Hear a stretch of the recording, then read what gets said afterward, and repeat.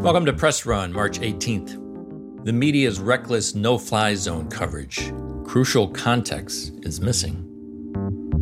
On the eve of Ukraine President Vladimir Zelensky's address to Congress on Wednesday, White House Press Secretary Jen Psaki was asked no fewer than 6 times at the daily press briefing if the Biden administration would grant Zelensky's military request for creating a no-fly zone over the bombarded country.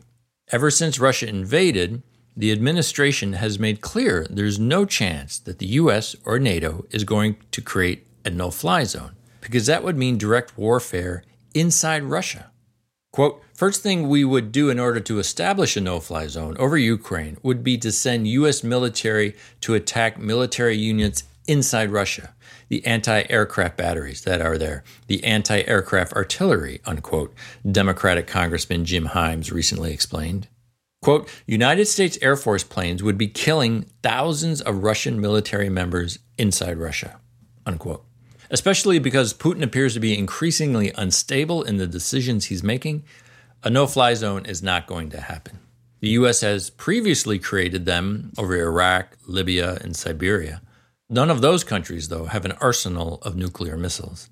They are also extraordinarily complex operations. Quote, when the U.S. and the United Kingdom imposed a no-fly zone in the south of Iraq to protect Shiites and the north to protect Kurds, American combat planes flew over 200,000 sorties and dropped more than 1,000 bombs on more than 240 targets, unquote, Slate recently noted. Yet for 3 weeks, the press has been relentless in asking the same question over and over, even though White House responses each time are an unequivocal no.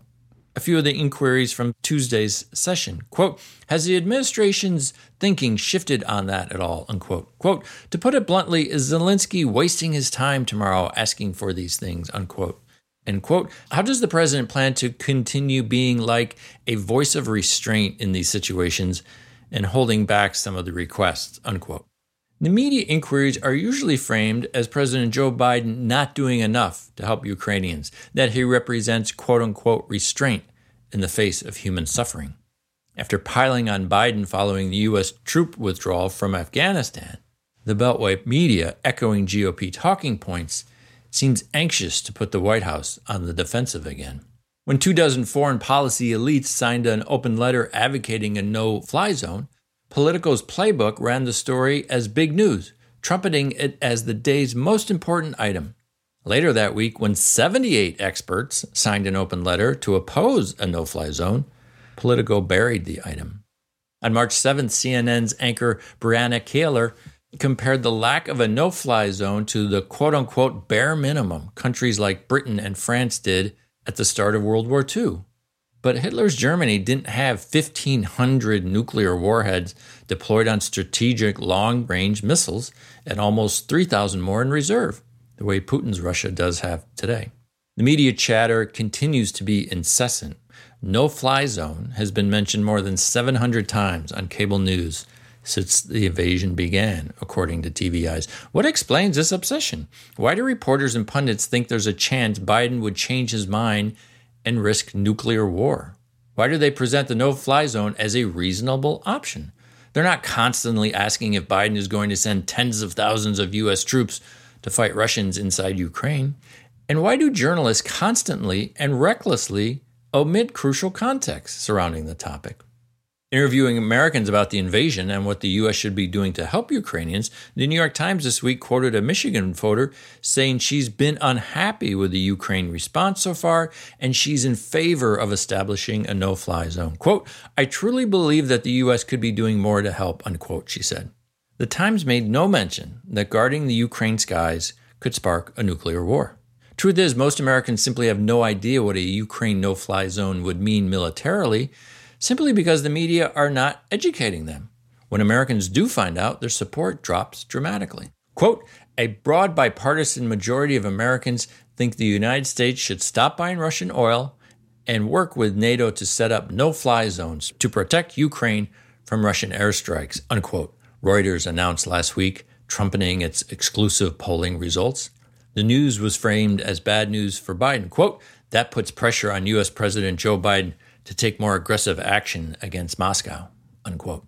The report, though, came with this boulder-sized caveat, quote, "It was not clear if the respondents who support a no-fly zone were fully aware of the risk of conflict," unquote.